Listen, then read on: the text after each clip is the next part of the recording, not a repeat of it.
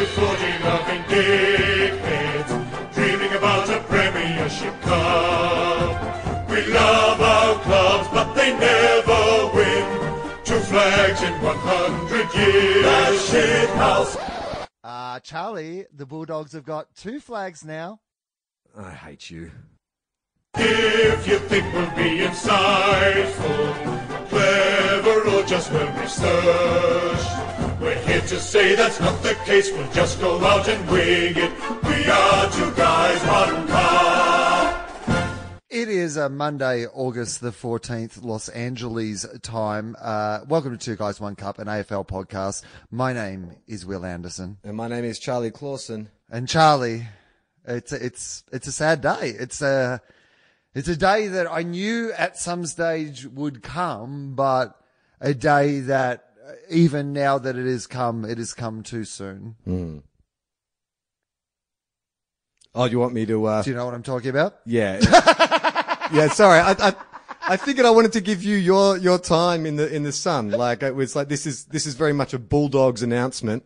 And, we know 2 weeks ago you let me wax lyrical about Nick Riewoldt, so I thought I'd allow you that time. Well, at the stage of recording this podcast, we should point out for the record that it is only on the record that Bob Murphy, has announced that he is going to call a press conference to announce something. So we're all assuming that he's going to announce he's retiring at the end of the season. But you know what, Charlie? It could be a new 2-year contract. Maybe he's going to be there with Bevo and they've just signed him up for another 2 years and everything's fine. And this sadness and emptiness inside that I'm feeling right now will not stay with me. Maybe this is actually a great day. Maybe Bob's looked at this year. He's like, you know what? Yeah, we obviously, premiership hangover, we had some bad injuries. Maybe we're not going to figure in the finals. I've got to recommit for another couple of years, so that I can be there. So when the Bulldogs challenge again. So maybe I've gone too soon, Charlie. Maybe he's gone too soon. I mean, we haven't heard anything he's had to say on the matter, but I will be interested to know what the decision is, if it's a question, because to see him play, like to see that goal on Friday night and to see the way he moves, he still looks like he belongs out there. But if it's one of those... Don't go, man. What? Don't go. Well, that's my thing. I'm like, don't go. Don't retire. But keep playing. But it might be the case that after each game he has to sit in an ice bath for like 5 days because he's just so sore and it's so hard for him to get his body right for the next game. And if that's the case, then it's like, you know what? You don't want to go on with chronic injuries, Will, do you? Well, Charlie, you know what? I haven't sat down for 2 fucking months. And I've been flying to gigs and still doing my job. So if Bob Murphy needs to sit in a fucking ice bath for 5 days a week, like some sort of weird polar bear to get up for game day, then fucking do it, Bob. You're a long time retired. Yeah, I don't want to see Bob Murphy retire. There's been a few vintage of this year who are retiring, the Sam Mitchells and Nick Riewoldt and stuff, that was a really good era of football for me. Like the 2000s, not only because St Kilda were playing good football, but I just went to that was probably where I think I got the most out of my football, where I went to my most amount of games and really started getting back into AFL again. Because I really loved it as a teenager. I sort of tailed off into my early 20s. And then in the early 2000s, I got back into football again. And all these dudes who are retiring now, they were the superstars of the last 10, 15 years. And Bob, of all the kind of amazing players, he was the one who sort of seemed most like us. Like when we started this podcast, it was for people like Bob Murphy. Like if you read a Bob Murphy column, he's obviously this great footballer, but he has this perspective which is not typical to most footballers. Right. The idea that it's a game, but the idea that he was a guy who, I mean, you said it. He was the captain I wanted of the Bulldogs. Yeah. The Bulldogs, he's the guy who represents the sort of Bulldogs that I follow and the attitude of that team. And he's been such a constant in that team for pretty much the entire time that I've been, serious about as an adult following that team. And he's just been such a great person to have there at the heart of it all. And I'm really sad that it looks like at this stage in our season that, he's probably not going to get the chance to, play in the finals and have a crack at winning a premiership himself. But, he's got that grand final medallion from last year, so it's, as good as, right? He fucking gave it back, mate. You should ask for it back now. Maybe that's what the press conference is for. Maybe he's going to actually call a press conference just to announce that he's had a look at the Bulldogs run into the finals. He's not very confident, so he'd like to announce that he's asking for Bevo's medal back, please. Yeah. Do you have a favourite Bob Murphy performance or moment? Oh, gee, that's a hard one. I mean, he is so much to me an example of a guy who it's the consistency of his performance that stands out perhaps more than, you know, like when he came into the game, there was that sort of like idea that, you know, maybe he'd fucking win a Brownlow, you know, like that. Whereas he's ended up being one of those players who's just been perpetually classy and like has managed to evolve his game. And I think that's the thing that I most admire about him is like a guy who never has really looked like an AFL footballer has managed to play, you know, 3 or 4 very separate, you know, generations of the game of AFL football and been good in each and every one of those generations of the game. Like found a way with a non-natural athlete's body, but with, you know, great disposal and great courage and great skill and all those sort of things to become a very great footballer. He's a absolute legend and probably the most, one of the top 5 most loved, you know, players in the history of the Bulldogs. But he wins that, you know, when the AFL players do their little poll, like he wins that every year. Like he's the most popular player in the AFL from the other AFL players as well. Yeah. Like he's just that guy. He's the kind of like, he's like if it was a John Hughes movie, he's the kind of like cool guy who doesn't really belong to any group, but everyone kind of likes him. He's like almost like Ferris Bueller. You know what I mean? Right. Like he sort of. He is. That's who he is. He's fucking Ferris Bueller. You always got the sense that he was able to just like work out how to like make the world work around him. Yeah. Oh my God. Yeah. He's out with an injury and everybody's sending him like flowers and condolence cards and passing around. They're like, oh, we're raising some money Save for Bob Bob. Murphy's operation. Save Bob Murphy. Yeah, that's right.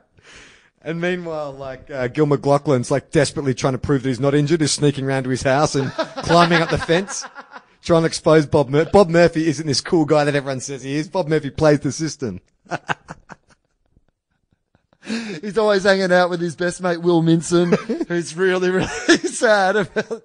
Yeah, no, it's funny because you think about what football clubs are like and the kind of, you know, personality, that alpha male personality type. Like you think of John O'Brien or a Tex Walker type when you think of like a footballer. But then to drop a dude like that in who sort of thinks a bit differently, you know, doesn't sort of seem to rely on being like the biggest and the strongest or whatever, yet has this universal admiration and respect and was voted to be a leader. It's really interesting. I think it kind of says a lot about where the game can go as well. I guess if I was going to say a favourite Bob Murphy moment, it was probably when he took the leadership. Like he was a guy who'd always been a leader at the club without actually ever sort of aspiring to or like lobbying to, or there'd been much talk about him being the actual captain of the club. And when our club fell apart, and I guess that's why it was so emotional for everybody last year with the medal thing, was the idea that when the club fell apart, he was the guy who knew that he had to stand up. He was the guy who's like, well, I have to be captain. I have to be the person who leads us through this mess, and I have to be the person who stands up and puts, you know, my name and my reputation on the line. And I think that probably, you know, much like I've talked about on this podcast about Rui, how the last part of his career has, you know, genuinely added value to the legend of his career. I think it's the same with Bob. Yeah, I mean, Hall of Famer for sure. Oh, yeah, I think so. I mean, Bulldogs, obviously, but yeah, I would say Hall of Famer. But fuck, this year of retirees, there's going to be some that just won't get in. Like, I mean, people are talking about all the legends who retired this year, and poor old Matty Priddis, who won a fucking Brownlow and could have won like 3 of them, barely gets a fucking mention. Like, you know, there's so many good players retire that people keep leaving Matty Priddis off their list. How many best and fairest did Bob Murphy win? What's his kind, do you know what his achievement tally is? Don't think he would have won I don't know if he won a Bulldogs best and fairest. I may be doing him a disservice, but obviously Scott West won 6 when he was there. Yeah. And in these latter years, I mean, Bonsori, you know, I don't know. I might have a look at his record. We can have a Google. A little Bo Peep, as I'd say in footy show parlance. Yeah, well, let's go into our version of the lab, Charlie, which is Wikipedia. And oh no, hang on. Let's go to this one first, just because it was the first one that came up when I put in Bob Murphy in Wikipedia. It is not the Bob Murphy we were looking for, but let's just learn a little bit about this Bob Murphy before we move on. Robert Patrick Murphy, born 23rd of May 1976. Oh, so around the same age. Is an American economist, consultant, and author. Fair to say that Robert Patrick Murphy has not aged as well as Bob Murphy, the footballer, I would say. All right. Bob Murphy, not sportscaster. Jeez. Oh my God. Oh, I'm in America. I suddenly realized It's why geolocating you to American Bob Murphys. Yeah, exactly. Yeah. Robert Murphy, footballer. Here we go. Robert Bob Murphy, born 9th of June, 1982, is a professional Australian rules footballer playing for the Western Bulldogs. Yep. Blah, blah, blah, blah, blah. All right. Early career. Oh, well, so the famous things we know about Bob Murphy, of course, we've talked about this before. He's the third and youngest child of John and Monica Murphy, who were a priest and a nun. Yeah. So, I mean, Immaculate Conception. in Bob we trust. Bob was drafted to the Western Bulldogs with pick 13 in the 1999 National Draft. After spending much of the 2000 season developing his slim frame, Wikipedia, he made his debut in round 19 against Carlton at Princess Park, gathering 13 disposals and kicking a goal in a thrilling 3-point victory. 13's a lucky number for him. Drafted at pick 13, and first game he had 13 touches. In 2001, he was nominated for the AFL Rising Star. Did not win, obviously. Yeah, I think Kajitsky or Revolt won that. Oh, but a little podcast link. He was nominated in round 16 after playing against the Saints. There you go. Motherfucker. In 2011, he had one of his best ever seasons, finishing second in the Bulldogs' best and fairest and earning his first selection in the All-Australian. So there you go. Yeah. So he was All-Australian in 2011.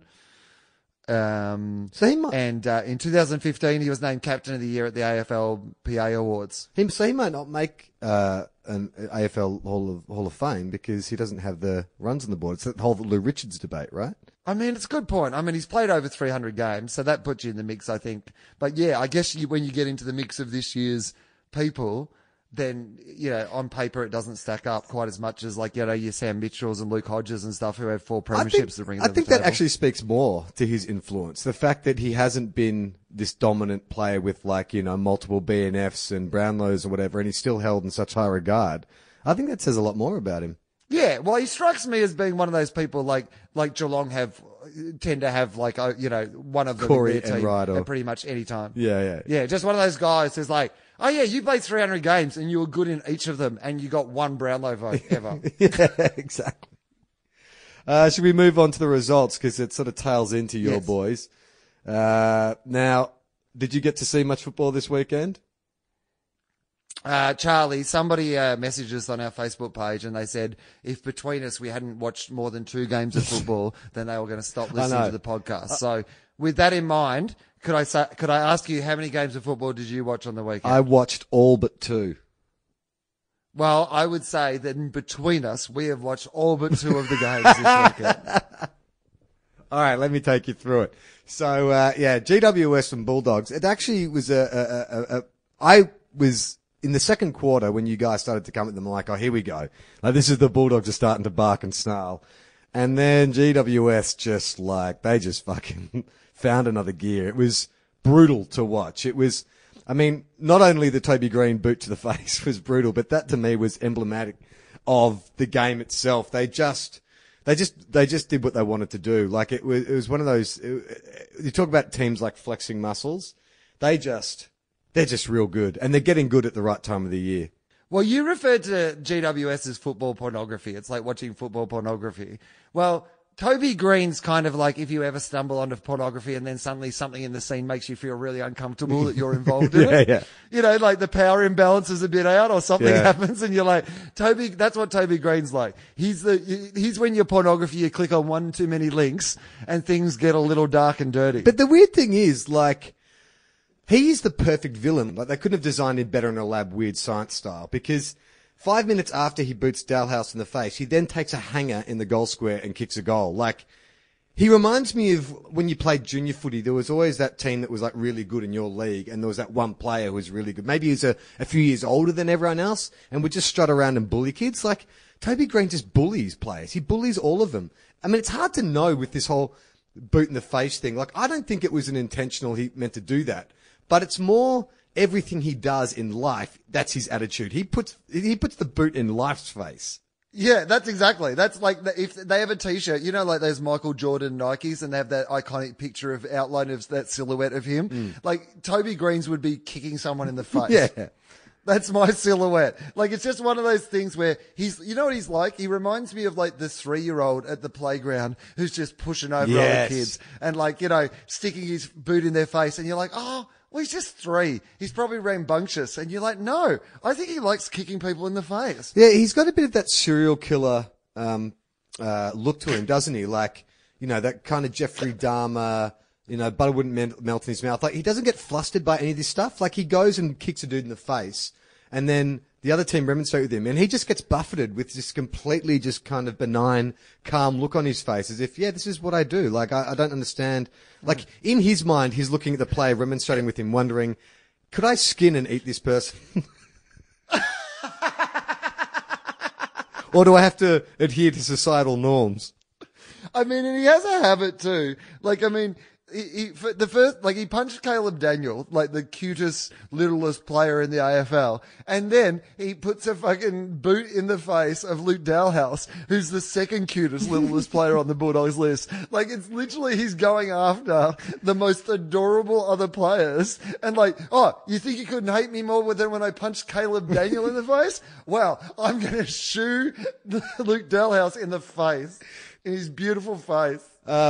Yeah, if you're a Bulldog supporter, like, I understand it would be kind of heartbreaking, but at the same time, I just don't know what any team could have done in that scenario. They just like, John O'Patton was on fire. He was like strutting around, kicked 3 goals in the first quarter. He looked like he was going to have a big game. It just, I was fooled into thinking it was going to be an even match, but then, by the end of it, you saw, what the differences between the top 4 teams in this league are and everyone else. Well, I mean, this makes it very difficult for us to make the finals. We got 2 very hard games, Port and Hawthorn, and we'll have to win both of them to make the finals. If we win both of those, then the great news about the finals is it just does feel a little bit like, all bets are off come the finals. You just never know on the day what you can do. But the Bulldogs, the way they're playing, and certainly they don't have enough of their good players playing well enough, and there's some real holes in that team at the moment of guys where you're just like, what's happening with you? Like, I mean, Libba just looks like a shell of the player that he used to be, and like Stringer is not playing well at all, and there's a bunch of guys who are so terribly, terribly out of form and have been now for a long time. So what is the theory on Libba? Is it an injury? Is he carrying something? I mean, check his pockets to see if he's carrying anything. That might be the theory. I mean, I don't know. It's hard when you're a player who's got a reputation for liking a good time, that when you don't play well, suddenly everybody blames on the fact that you like a good time. But it might not be that at all. He's certainly a player that it's unusual for him just not to be a presence in the game, because when he was at his best, he was just so ferocious. Like, that was the style. Like, he's not the most skilled player in the world, but his level of aggression and sort of attitude that he brought to the game was what made him so great. And, the other night, from what I saw on about the game, he was just unsighted. Yeah. And did you see, after the game, as the Giants players have been let off, some Bulldogs fans, someone threw a cup of mysterious yellow liquid over the fence at Toby Green? Did you see that? Hang on, was it mysteriously yellow liquid? Is that what they're saying? Well, look, I mean, it could have been beer. I mean, beer has a golden tinge to it, but there was... Beer is a mysterious yellow liquid. Mid-strength beer at Etihad is a mysterious yellow liquid. Well, if you watch you can't see the person who throws it, but you see as the players come off, as Toby Green is sort of passing under where the crowd is under the race, you just see like this bomb of liquid just miss him, as if someone's tipped out an entire cup.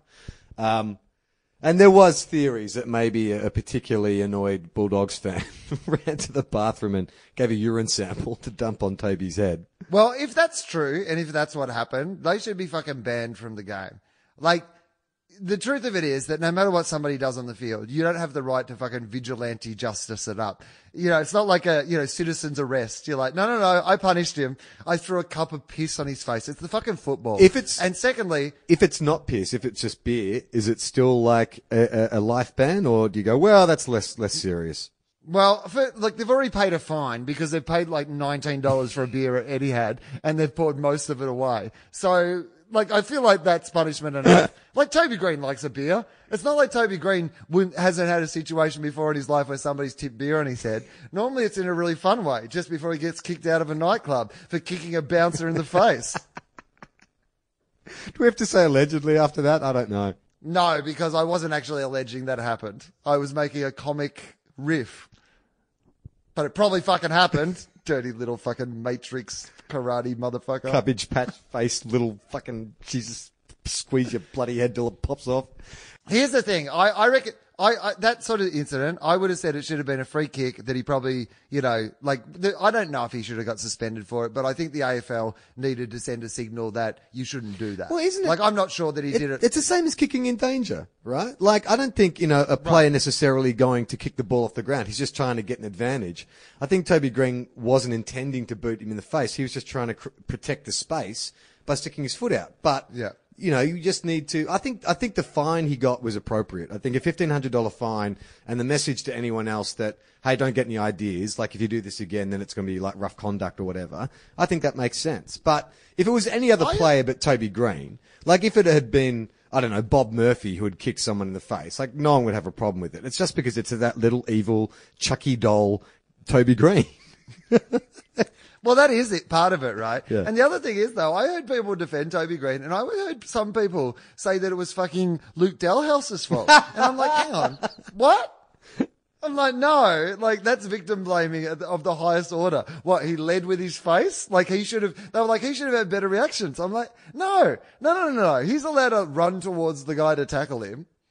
Up at the SCG, it was a slaughter.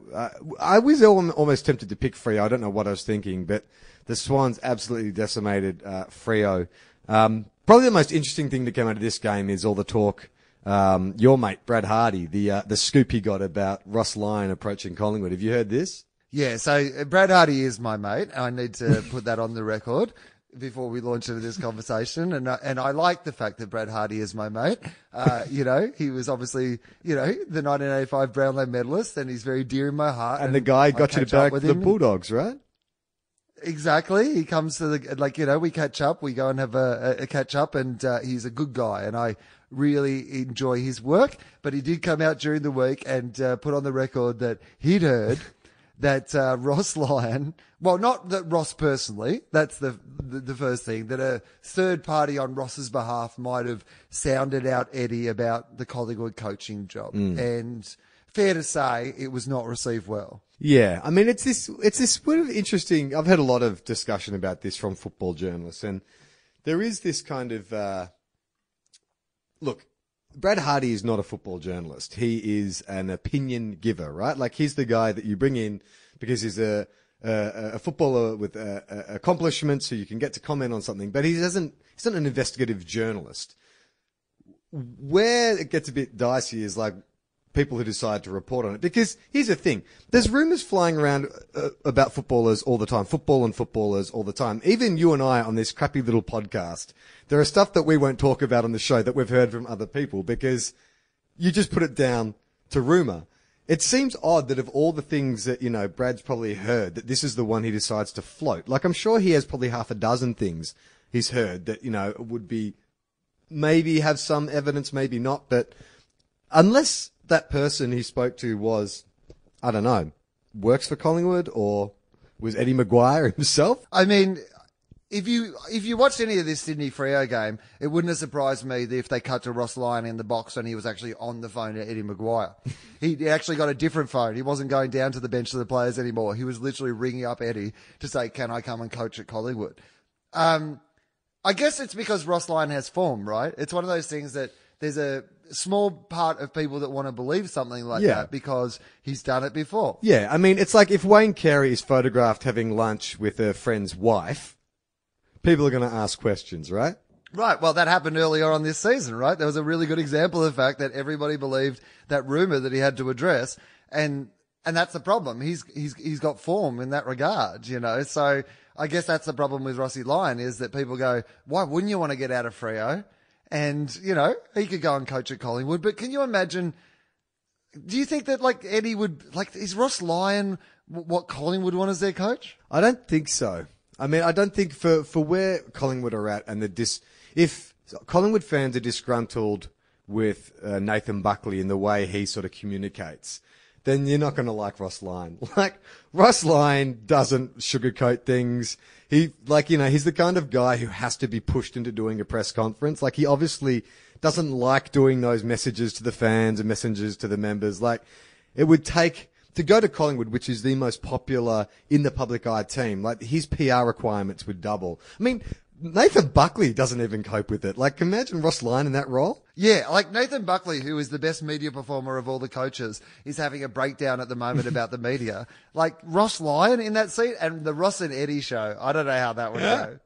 I mean, I think I would like it because Ross Lyon, our mate Michael Chamberlain from Junk Time AFL likes to think of Ross Lyon as the drunk uncle at a party. And I can kind of see that. Like, he's just kind of got that incorrigible kind of quality where he doesn't mind saying the wrong thing just to kind of make his point and then to shut up. And I would love to see that at Collingwood because, Eddie's got a habit every now and then of putting his foot in his mouth. I'd love to see, like, Ross Lyon having to back his boss up in that regard. I mean, don't get me wrong, it would lead to some brilliant entertainment, but much in the same way as if you said, hey, it'd be great if Tony Abbott was Prime Minister of Australia again. Yes, you'd get some great onion eating and some crazy knighthoods, but it comes with some other baggage. Yeah, totally. And what about the Swans? I mean, we should talk a little bit about the actual game. They could win. Buddy was back. They could. I mean, it's no joke that they could win the flag, is it? I mean, they look capable of beating any of those teams we've been talking about all year, like Adelaide, GWS, Geelong. How do we deal with an all-Sydney grand final if that's what happens? Who do you barrack for? I used to be into the Swans, and then in the last 7 or 8 years, they've lost me. Like, I liked them back when it was the no dickhead policy Paul Roos era, and then when it became the Bondi billionaires, I don't know. I don't quite like them, and GWS, you can't barrack for the Cobra Kai. I don't know. I guess you go with the Swans, but part of me wants to see them lose. I mean, I'd like them to have a draw and then to bring back the replay and they can play it at Spotless. Well, you know what? Maybe what we want is the Giants to win, because then the only way we can stop a dynasty is to get that premiership hangover happening and happening fast. Like, if it's happening for the Bulldogs, that might be the only hope. St Kilda's window is meant to open from next year. So if we can get the Giants their first premiership this year and then just get them to a long, long hangover, like maybe a 4-year hangover, in which time we can come along and poach all their young guns who have achieved that flag that they wanted to achieve at GWS and now looking to get paid somewhere else, that could be the best thing for the rest of us.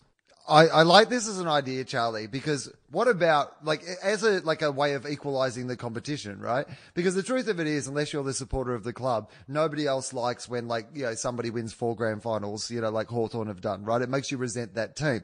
So maybe what we do is a built-in sort of thing. We get like a team together. I'm thinking like Campbell Brown. Yep. I'm thinking Carmichael Hunt. Yep. I'm thinking, like, how the AFL likes to give jobs to ex-players. I'm thinking Dane Swan. And you put together like a premiership party posse. And it's their job to essentially put in place, like, the celebrations post winning the AFL grand final. Yeah. And it guarantees that it's such a great party that it equalises the rest of the competition for the next year. I love that.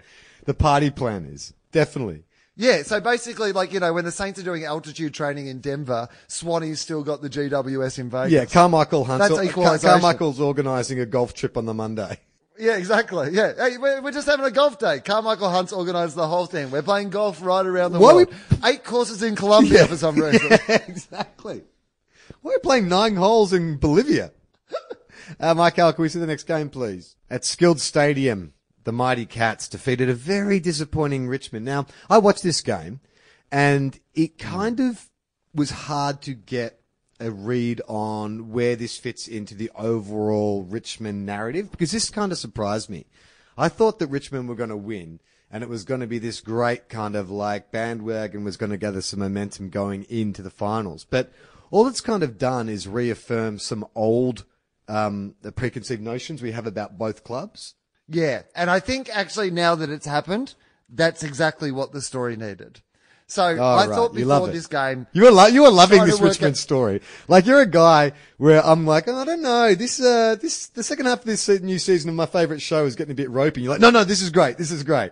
Yeah, this is my favourite season. Yeah. I don't know what you're talking about.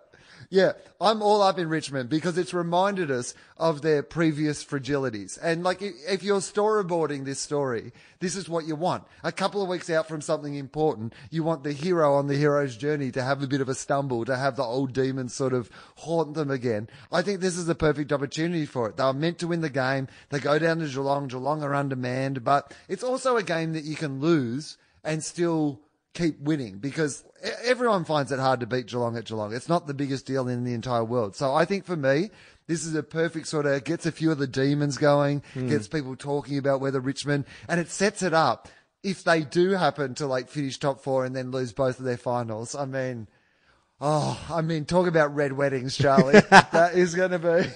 You guys listening can't see, but Will almost started rubbing his nipples when he started talking about the red wedding then. You're so into... I feel like a straight set exit is too obvious for Richmond with the finals. Like, I think it's got to... Oh, it might be too obvious. I'm with you on the too obvious. I'm not saying it's the most interesting storyline, but I'm saying that even if that's the storyline... it's great. It's still so satisfying. Yeah, 100%.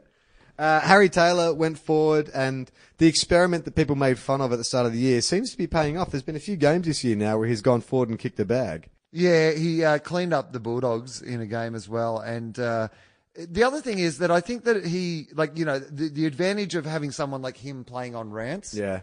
I think it's just one of those things that will show other teams perhaps how you can pick apart Alex Rance. Well, there's been a few teams that have done that now, who basically you send someone to play on Rance and you make him accountable. Like, you actually sort of play on him. Nick Revolt did the same thing in that game where we thrashed the Tigers.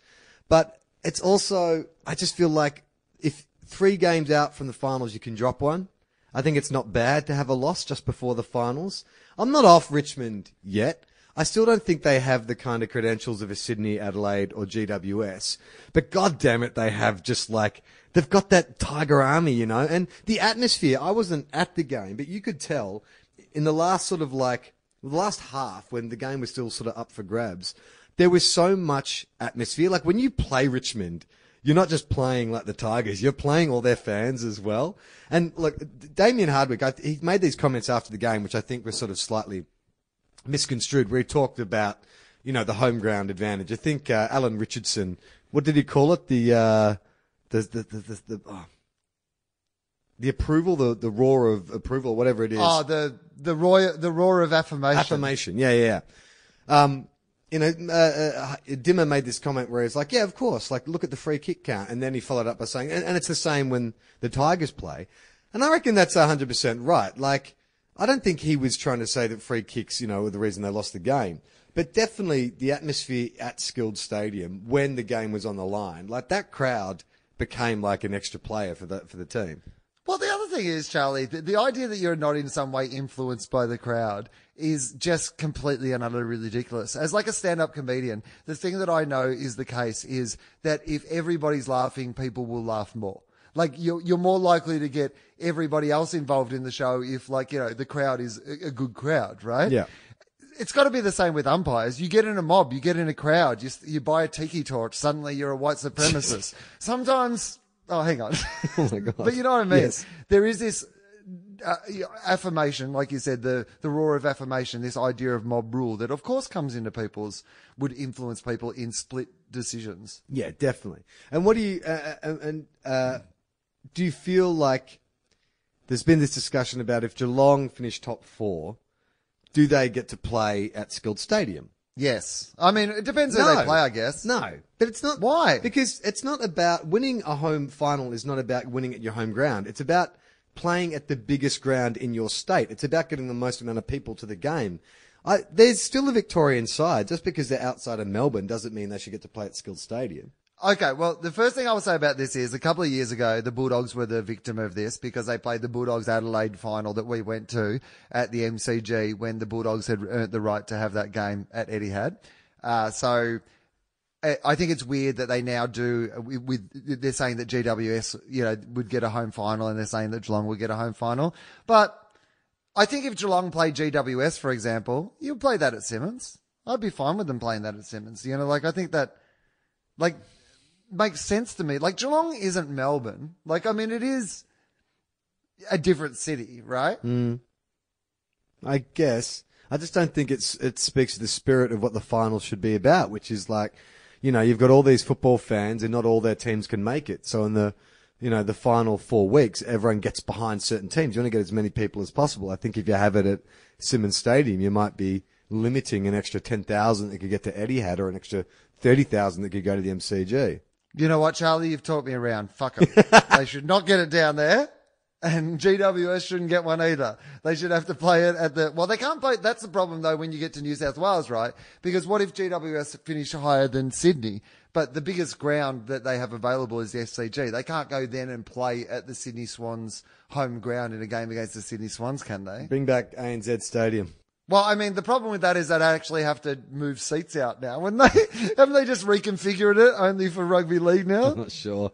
That's the worst ground in Australia, ANZ Stadium anyway. I hate watching football there. Let's move up to Queensland for the Q Clash, Will, which the Brisbane Lions won quite convincingly. I watched all of this game, mainly because I just wanted to check out this Brisbane team, and they're really good. Like, I actually sort of wrote something on Twitter. They're really fun to watch. They've got a lot of really good players. Hang on, what?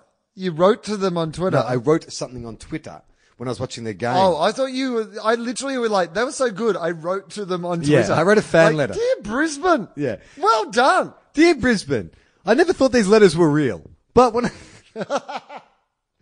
but they're a good team. Like they seem to have like they're still young, but they've got a good mix of those 50 game players and then these like young guns like Hipwood and stuff, and Shanky, Shaki. whatever his name is. But they're really great to watch. And Prestia is, not Prestia, Zorko is a gun. Like an absolute gun. And Dane Beams is a gun. And even Clay Beams, who I haven't really paid much attention to, but it's like, he's a good footballer too. I reckon they're on the right track. Oh yeah, I think there's a lot to be excited about. I mean, they've got Dennis Pagan in charge. I think he's really turned around the club. And Chris Pagan, Dennis Pagan. Times. Yeah. Like, Cragen. They've got old mate Cragen, Yeah. Lieutenant Cragen, The Kurgan. I mean, you do have to acknowledge also that they were playing a completely uninspired GWS. Dean Solomon took over coaching duties for this week. Didn't know what chair to sit in at the start. There was some vision from the coach's box in which the stats guy was sitting in his chair, and so he just took another seat. Don't think Rocket would have stood for that. But geez, I mean, what's the stats guy's story though? Like that's the issue there. That's not Solomon's fault. How's the stats guy going? Well, Rocket's not here this week. I'm going to slide into the fucking coach's chair. He should have known better, right? Yeah. Well, I think they should just build something a bit Game of Thrones style so you know which one is the coach's seat. Because they're all just, nondescript office chairs. But if it was like a throne built out of old leather footballs or something like that, you'd know where the coach is meant to sit. Yeah, I love that. They, in fact, repurposed goalposts or something like that. Or broken phones or shit like that. And the coaches have to go and sit on it at the start of the game. And you see them like get into the throne and the crowd goes wild. I like it. But Gold Coast, Jesus, what do you do? This has been our ongoing. Burn the whole place down? Seems like it. I don't know. Push it into the ocean? Can you start again? I mean, would anyone notice? Like if you literally folded the Gold Coast and brought them back as the Gold Coast Sharks next year, would anyone even notice? Don't bring them back. No one would notice. Yeah, right. That's true. That is true. Like if you took that team out of the AFL conversation, no one would even notice. Like when was the last time you spoke to someone about Gold Coast that wasn't Tom Lynch or Gary Ablett? Yeah, the only thing that you ever hear about Gold Coast is that Gary Ablett doesn't want to be there despite the fact that they're paying him $1 million. So that's got to be a review of the place. Hey, I'm being paid $1 million a year and even I don't want to be here. It's, I wanted it to work. I'm all for a national competition. I think it's better for the AFL if we can sort of get into these areas that are rugby heartlands. But I don't know, man. I don't know. I just sort of feel like, the Titans aren't even doing that well up there. It's not just AFL. It's just the Gold Coast in general. They don't seem to like what's good for them.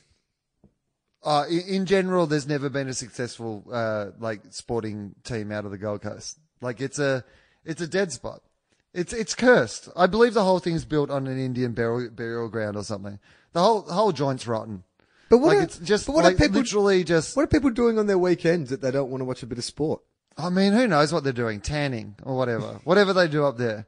Tanning, reading Warwick Kappa's autobiography, planning for the Commonwealth Games that no one will care about. Burn the place down and then cement over it Right. and pretend it never existed. Say you're Gil, and apart from burning the place down and salting the earth, like what do? You can't keep pumping money into it. At some stage, they're going to have to stand Mate. on their own 2 feet. Eventually, you're just going to get someone to deal with the problem. You ring up Jakey King, you ring up Tyrone Vickery, and you say, boys, we've got an issue on the Gold Coast. Can you sort it out for us? Insurance scam. Tony Cochran would be totally down Yeah. for that. Like Tony Cochran Yeah. would do the press conference still reeking like petrol. They're like, Tony, Right. any statement to make about the Gold Coast training quarters burning down? No, nothing to say. You realize you're actually on fire now, Tony? No, I'm not. You're on fire. Yeah, I say write it all off, claim the insurance, and move on with the rest of your life. If you did bring them, if you sort of did fold them, how many of those players do you reckon you could rehome? I reckon there'd be a dozen, maybe less. I reckon. All right, let's go through them. So Stephen May gets a new home. Yep. Lynch gets a new home. No, I reckon. 2 Meter Peter. I reckon there's lots of talented players on their list. Yes, right. So they're talented players who just don't play well as a team. Is that what you're suggesting? I think they've been raised in a bad environment. I think there'd be plenty of clubs who'd be happy to get their hands on a lot of that list and see if they could make them into better players. Well, surely there'd be plenty of that list who'd be looking to get out of there. I mean, Oh, mate, they want to get out of there. They want to subdivide and timeshare and fucking get out of there. That's what they want. In fact, that's what they should do. They should keep Gold Coast, but as a timeshare for the other clubs. So we keep the Gold Coast, like, venue, we keep the whole infrastructure, but just every club has 1 week where they play out of the Gold Coast as a home game. As a timeshare operation. It's totally on brand for the Gold Coast. They don't want to support their own team, but you've got enough expats who live on the Gold Coast that if you had a Bulldogs game, then a Saints game, then a Richmond game, it gets the players up on the Gold Coast for a week. They can get, maybe this is another opportunity mid-season around the bye weekend for Swanee and... Sorry, we just need to what the point hell out is that, going on? Mike Howell's had a malfunction. So, normally, Mike Howell, who is our super producer, he puts up the scores on the little Skype call that Charlie and I are on. I don't know if he's just like had a stroke and fallen asleep at the keyboard, but literally there's just a series of successive threes. Now, it's probably some sort of computer glitch, I'd imagine, rather than the fact that he's just passed out on the keyboard. It's probably Skype's fault, but it was. Look, it did look like we'd just seen a little glimpse into the Matrix. Yeah. Like where you're just like. Yeah. I mean, it's a sequence of 3 3s, and then there goes +2, and then it's a sequence of zeros. It does feel like there's that report a couple of weeks ago about the computers talking to each other.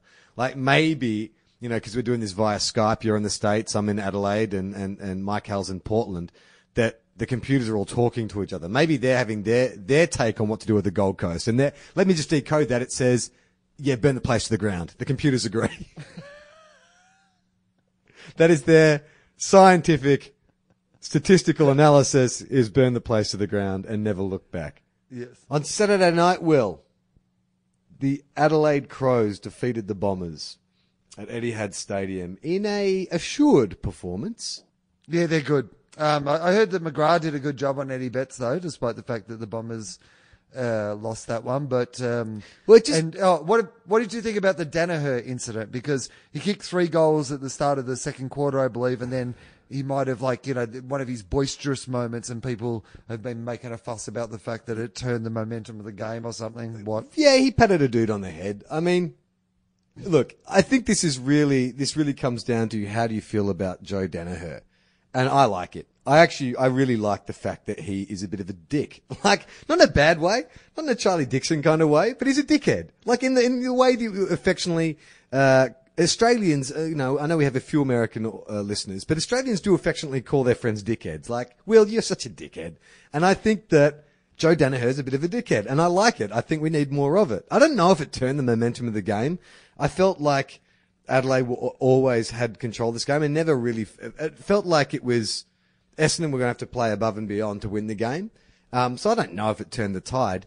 I can understand being frustrated if, they're still in the race to play finals and you felt like that was a thing that that, that got you out of the finals race. But I don't feel like it was that one incident. And I don't want to discourage Joe Danaher from doing more of that because I think it's ace. Oh, yeah, I like the personality. And also, just by the way, if you really think that these AFL players who've trained all week and are playing this game of super momentum where you have to be on your game, somehow it's that turns the game, then you're fucking kidding yourself, right? Like Luke Dalhouse got fucking booted in the face and it didn't get the Bulldogs fired up, but you think Joey just ruffling someone's hair? Although Lee Matthews did say on the radio a few weeks back, did you see that? That he said that to him, ruffling the hair was the highest insult you could give someone on the ground. Really? Why did he say that? Is that because he has no hair now? Well, in his order, these were the ones in order. Yeah. It was ruffling the hair, spitting, and then jumper punching, I think, was the order. Oh my God. Yeah. That's that's because he is the greatest player of all time and opposites man. Like, he would rather you punch him in the face than ruffle his hair. Yeah, it's pretty crazy. But yeah, so I didn't see much of this, but it looks like, the thing about Essendon is, Essendon might make the finals, I guess. But if they do, I don't think they're going to do much in the finals. No. It just feels like their best is very good, but it's not, they're not able to reproduce it enough to be, a really good finals team. I feel like Essendon and St Kilda actually fall into the same category this year, which is that our best performances are as good as any, but then the gap between our best and our worst, and there's just no consistency.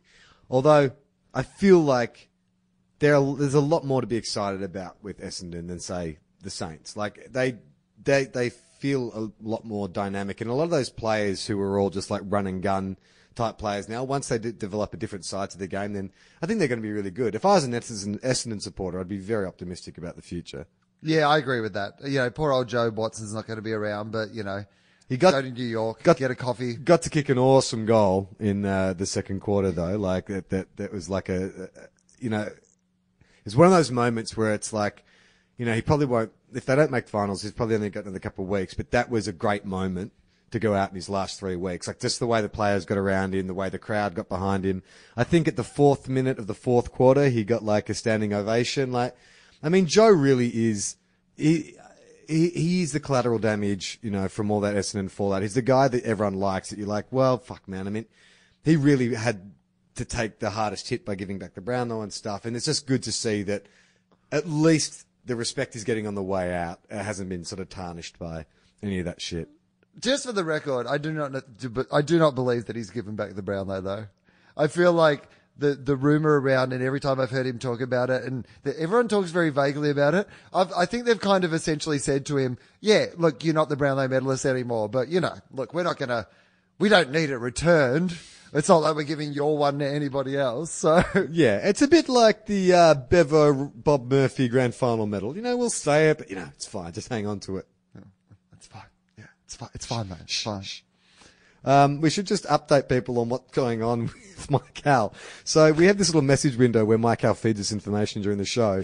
Over the last 5 minutes, it is just getting filled with hieroglyphics and nonsensical words. Like, he's either getting attacked right now and he's desperately bashing at his keyboard trying to let us know that he needs help, or there's some problem with our computer. I'm just sending him a message just asking Mike Howell what's going on. Look, it won't affect the show. We're professionals if our producer's being attacked and killed, but we just want to know what's going on. It does look like we're being hacked by another podcast. Yeah. Like, is there a chance that the guys from Junk Time or the girls from the Outer Sanctum have got together and they're just like, we're going to get Anonymous involved and take down 2 guys, 1 cup? Yeah, maybe. Over at Domain Stadium, the Eagles did what they had to do against a very plucky Carlton. This is a really good game. I switched across between this and the Saints game, and Carlton, mate, they are plucky. I tell you what, and I'm okay with plucky. Will, I'll give you that much. Our boy JJK played sensational again out in front of the Coleman, despite the fact that he's missed half the season. He's a superstar. Amazing. It was scores were tied round about, I think, the second quarter. Levi Casbolt decided just to play some of the old stuff. Took a mark was about 10 seconds to go. The siren went just as he played on to pass the ball to someone else. It was, Levi's been good this year. There's a lot of discussion about, his contract at the moment. But that was probably not something you want to do while you're in the middle of contract negotiations, trying to express to the club you're at why you're indispensable. Yeah, it's fair to say that sometimes, look, sometimes when you're a band, people want to see the old hits. Sometimes when you're Levi Casbolt, they prefer you do the new stuff. I mean, he even had a moment later in the game, as a crunch goal where he missed everything. He's like directly in front, about 40 meters out. And it's like, ooh, Levi. Like, Dustin Martin is in the year of contract renegotiation and is just bumping his price by 25K each week. Levi, on the other hand, seems to be undercutting it. Yeah, imagine do that sort of thing. You go, hey, Levi, the good news is that like some of the other clubs are talking $500,000, $600,000, like, hey, this is life-changing money. And then he goes in like on Monday morning to his manager's office and he's like, so how's that 500, 600 going? And they're going, well, look, the good news is we can still get you 450, but as long as you don't play again for the rest of the season. I mean, that's an interesting question. What do you think Levi is worth? I mean, he would probably be on about, $400,000 a year at Carlton, you'd think? Yeah, something. And apparently the offer is pretty much the same. There's been no increase, which is why he's kind of not signed that contract. What do you think Levi should do? I mean, he could go to another club for sure, but it'd be a brave club to pay him anything more than 450, 500. Well, that's the point, right? I just think if you're another club, you'd be stupid to pay him 600, something like that. I think he's a 400,000 a year player because I just don't think he's kicking. His kicking's okay now, but kicking's never going to be reliable enough that he's going to be worth too much more than that. And you've got to offer someone a lot more to get him out of a club, you would have thought. I mean, Carlton have stuck fat with him through some pretty tough times, and he's been a reasonably paid player at their club for a long time. I think unless somebody came along and offered you like 200,000 or 300,000 more, like it'd be weird to leave, I would have thought. Well, he sort of came along he's come good at the wrong time because when the expansion clubs were hitting the scene, he probably could have, like if there was a new expansion club, he's the kind of player who probably could get $600,000 because they need like a good marking key forward. But that time has passed now. So Levi, just take the money, stay at Carlton, you'll be happier. Yeah, exactly. Plus, we like a little Levi at the Carlton. We do. It's just, it's not, yeah, I like him there. He belongs there. Yeah. And so what do we think about West Coast? Still a finals chance? I mean, West Coast is still most likely going to play finals. But again, they just feel like, it feels like, it's such a weird thing that it feels like if West Coast make the finals, that you just don't have any faith in them doing well in the finals at all. Whereas there's a couple of teams that are probably outside the 8 where you go, well, if they made the finals, you never know. But West Coast doesn't feel like that. But, at the end of the day, like with Kennedy back and him being on fire, and, if they manage to play a couple of games at home or a game at home, and fuck, you never know. Yeah. I mean, I think West Coast after last week, from everything I read online from their supporters, they are all aware of where they are this year. So finals would be a bonus, really. No one's expecting them to do anything. And so it just means the season goes in a bit longer, but, they're not going to do any damage. Okay, let's move on to the Demons and the Saints at the MCG. Oh, God. What a horrible game this was to watch. Didn't turn up for the first quarter. We played 2 okay quarters. Couldn't kick fucking straight, and then eventually lost by 4 goals. It was, you know what? It was a perfect statement of where we are at as a club. Like, moments of brilliance can obviously mix it when we have to, but we're just too inconsistent. And our goal kicking, like I know it's been discussed all year, but it's a fucking significant problem. We kicked 4 goals 7 in that third quarter when we could, coming from 40 points down, we could have taken the lead by quite significantly. Broken the back of that game, but I don't know what the fuck is going on. Like I was chatting with a guy online about this, and he was saying that forget Josh Kelly, like our off-season recruit has got to be a goal-kicking coach. We've got to get Sav Rocca down to the club.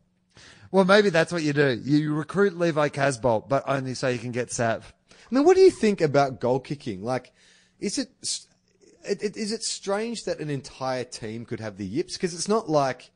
It used to be for us that Nick Revolt was unreliable, an unreliable shot at goal. But now it's like we have no reliable shot. Like Tim Membry is probably our most accurate kick, but even he has had times this year where he's not kicking well. Is it a coaching thing? Like I just feel like goal kicking is such an inherent part of the game. It's something that you're taught from such a young age. I find it hard to believe that a team of professional AFL footballers would need to practice their goal kicking.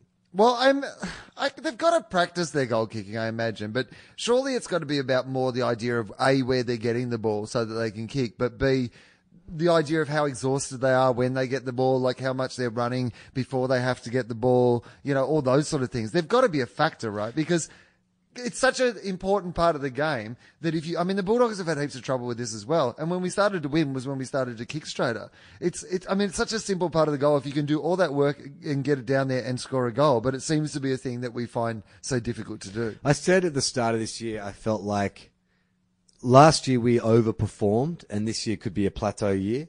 So if we finish on 11 or 12 wins, we finished on 12 wins last year, then it's been exactly the kind of year that I thought maybe we were going to have. And I also do feel there is a bit of disjointedness in the club because of the changing of the guard, because of those senior players like Sean Dempster and Nick Revolt retiring and potentially Joe at the end of the year. And the younger guys, because my big problem with the Saints at the moment is I just don't see any leadership out there. Like, I don't know who the player is that we turn to when, we're 40 points down and we need some inspiration. Like, it was great that we were able to fight back into the game, but I didn't see that Nick Revolt or that Lenny Hayes, marshalling people and getting them to, just getting their heads in the game. Like, they still seem like there's a lot of kids out there. And what I'm hoping is that when Nick Revolt and Lee Montagna step aside, that they'll have no choice but to step up. But who fucking knows? Like, it is a bit of a worry as far as I'm concerned. And Melbourne were great. Well, you've got 2 first-round draft picks, though. That's the trick, right? Like, if you use those properly, whether you draft people or whether you use them to get like a Josh Kelly or somebody like that, that can be the game changer. Yeah. Well, I think also, the Paddy McCartan thing has not come off. Like, he's 3 years into, he's 21 now. So the expectation was by this age, he would be holding down that full forward position.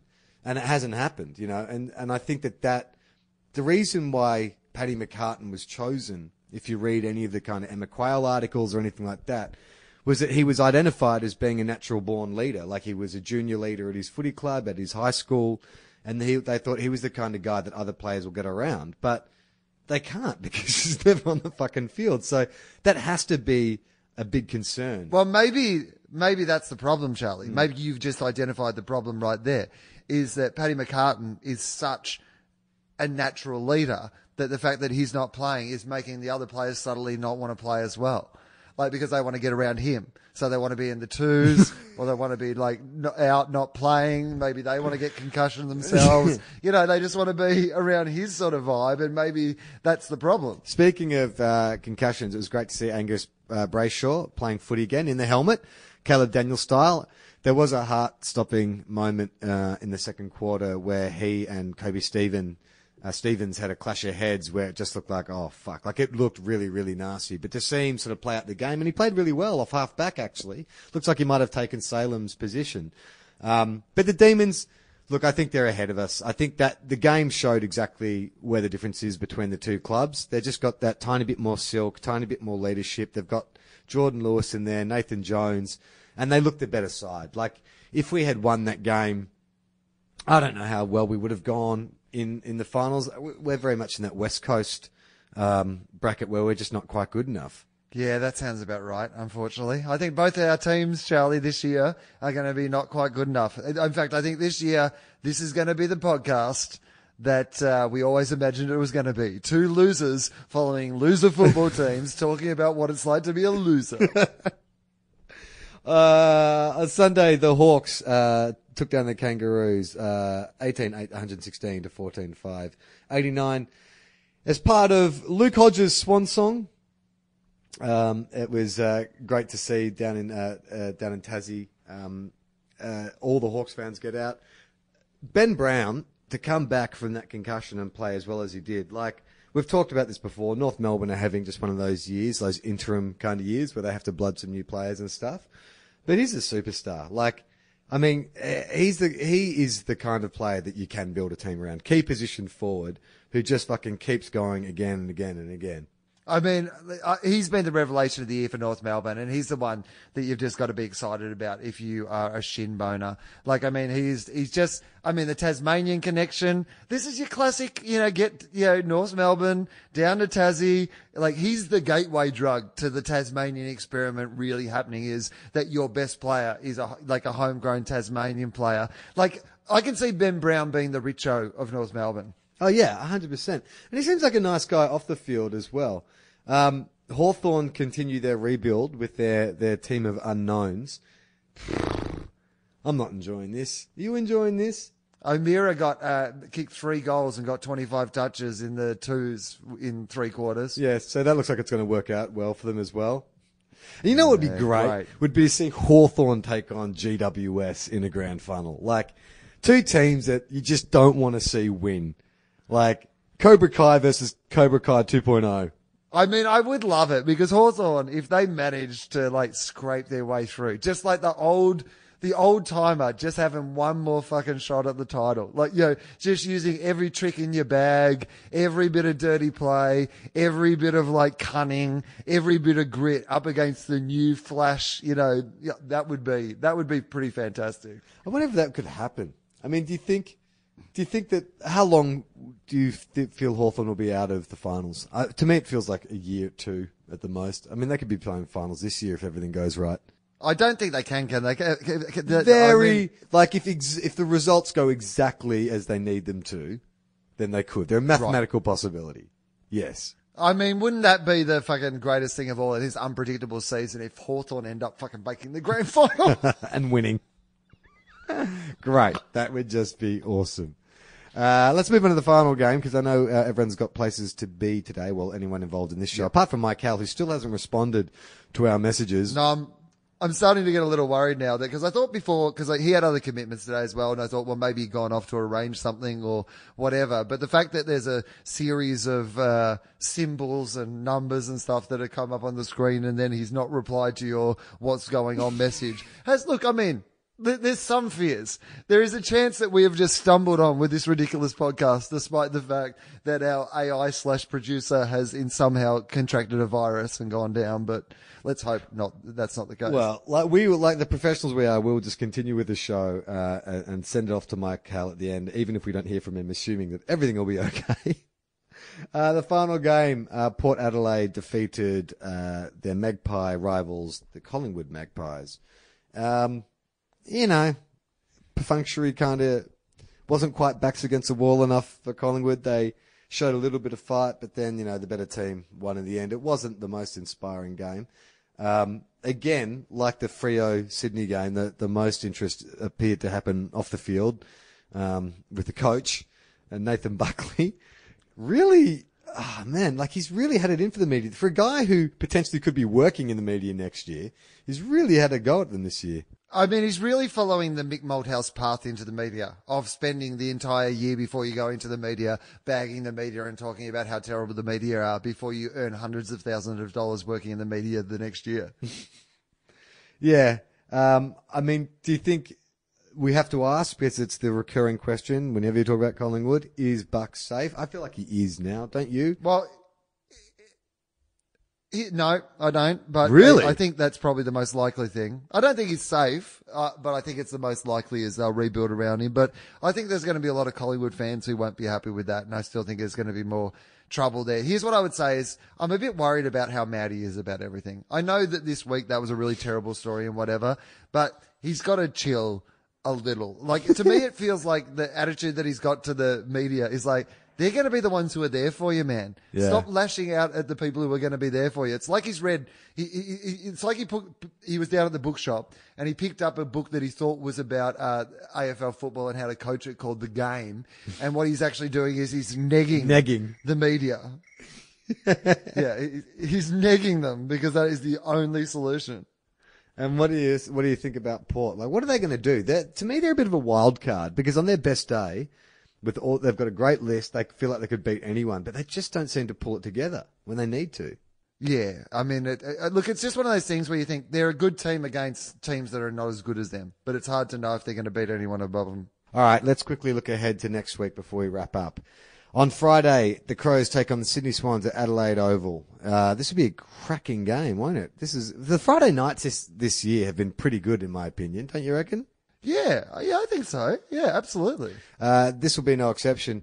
Gee, it's a hard one to pick. This is the kind of game, like Adelaide have been solid the last month, and Sydney, they had that one loss, but oh man, it's hard to pick. I feel like this is the kind of game where Sydney could fucking surprise some people. I'm going to pick Sydney.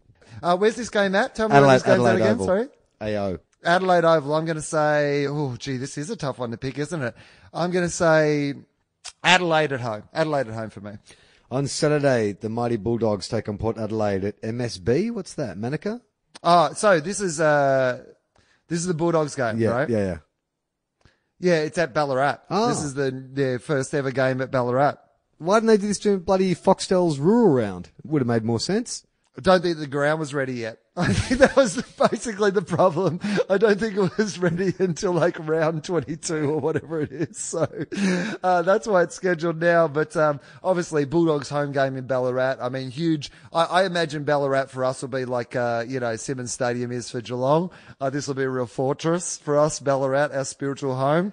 Obviously we've put in a new stand. I'm expecting the new standard bump that teams normally get in this situation. So Bulldogs, obviously. Is it going to be like a traditional country footy game where there'll be dudes like with their cars parked up on the hill honking the horn after every goal? I hope so. And I hope that some of those are Bulldogs players who are injured. That's what I would like to see. I'd like to see them get the injured players in cars, in cars around the ground, just sinking beers with if the game goes a bit late, then just whack the lights on so people can see. Yeah, great. I'm going to pick the Bulldogs in that game. Later that afternoon, Collingwood take on Geelong at the MCG in a cracking encounter. Now, where are Collingwood's backs in proximity to the wall, Will? Look, this is a hard game to pick. I would say Collingwood's. I think it's just all over for them this season. I don't think you have to, they've done everything that they could do this season. I don't think there's much left in the Collingwood story. Yeah, Geelong really need to win this. Selwood's still out, but Danger's back. Is Hawkins still out? How many weeks did he get? 1 or 2?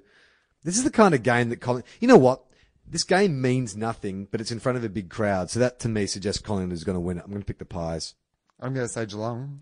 On Saturday, late afternoon, the Giants take on West Coast at Spotless Stadium. Giants for me. The Giants are they're fucking just starting to hum at the right time of the year. Yeah, absolutely. Yeah, this will be a tough day for West Coast. Who will Toby Green punch or kick? Who's the most adorable West Coast player? JJK. They play at opposite ends of the ground. Wouldn't happen. Have to be a defender. It'd be great if he went to the whole effort though. Yeah. Like if he went to the effort of running the whole way down the other end of the ground just so he could kick JJK in the face. Okay. I'm going to pick GWS in that game. Me too. Saturday night, the Gold Coast take on Essendon up at Metricon Stadium. Essendon. Gold Coast just don't exist in my mind anymore. As you said, we'll burn it to the ground. Yeah, burn it to the ground. But yeah, Essendon for this one to still be in the finals. On Saturday night, Carlton take on the Hawks at Etihad Stadium. Wow, geez. I guess this would be Hawthorn. Yeah, this is Hawthorn. Keep winning. They'll keep winning, and it makes that Bulldogs game in the final round probably worth something for at least one of the two teams that are playing in it. So, yeah, I'm going to say Hawthorn to win this one as well. On Sunday, the Demons are back at the MCG hosting the resurgent Brisbane Lions. Melbourne just have to keep winning to ensure their place in the 8. And Brisbane have done enough this year. They don't have to try too hard. Be a good game to watch. A lot of young talent out in the field. I'll pick Melbourne in this game. I am going to go by the theory that I need Melbourne to lose this one for the Bulldogs to have a shot of really sneaking into the finals. Plus, you know what? Melbourne are always at their most vulnerable when they should win and win easily. So I'm just going to go one out of the box, and that's my lock of the week. Brisbane. Brilliant. I love it. At Penis Stadium, Freo host Richmond. Now, God, anything could happen in this game, right? Like, two of the flakiest teams in the history of the AFL. Who knows what could happen? Freo have been my upset team of the year because they just seem to turn it on. This feels like they have no right to win this game. It feels like they could. I'm going to pick Freo just because it's very Richmond-y, and that's my luck of the week. There is no way that Richmond will lose this. This is them bouncing back, having a nice run into the finals, but just still having those nerves and voices at the back of their mind. And the final game is a dead rubber, St Kilda taking on North Melbourne, but worth noting as Nick Riewoldt's farewell game. I shall be there for this. Look, even if North Melbourne are a chance of winning, they should not win.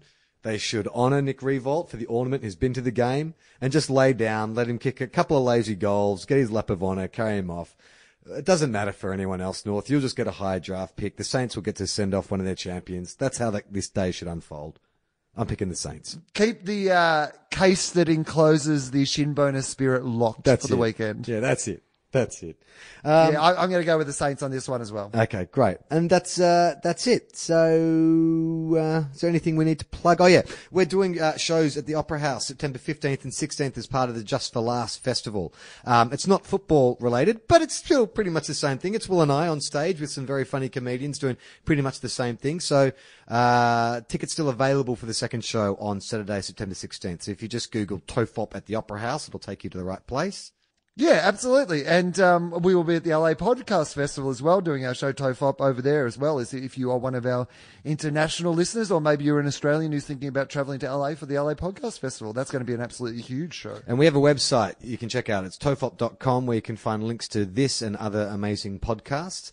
You can also find us on Facebook and Twitter. What else we have to tell people, Will? Is that it? I think that's it, isn't it? Yeah. I don't know. Yeah.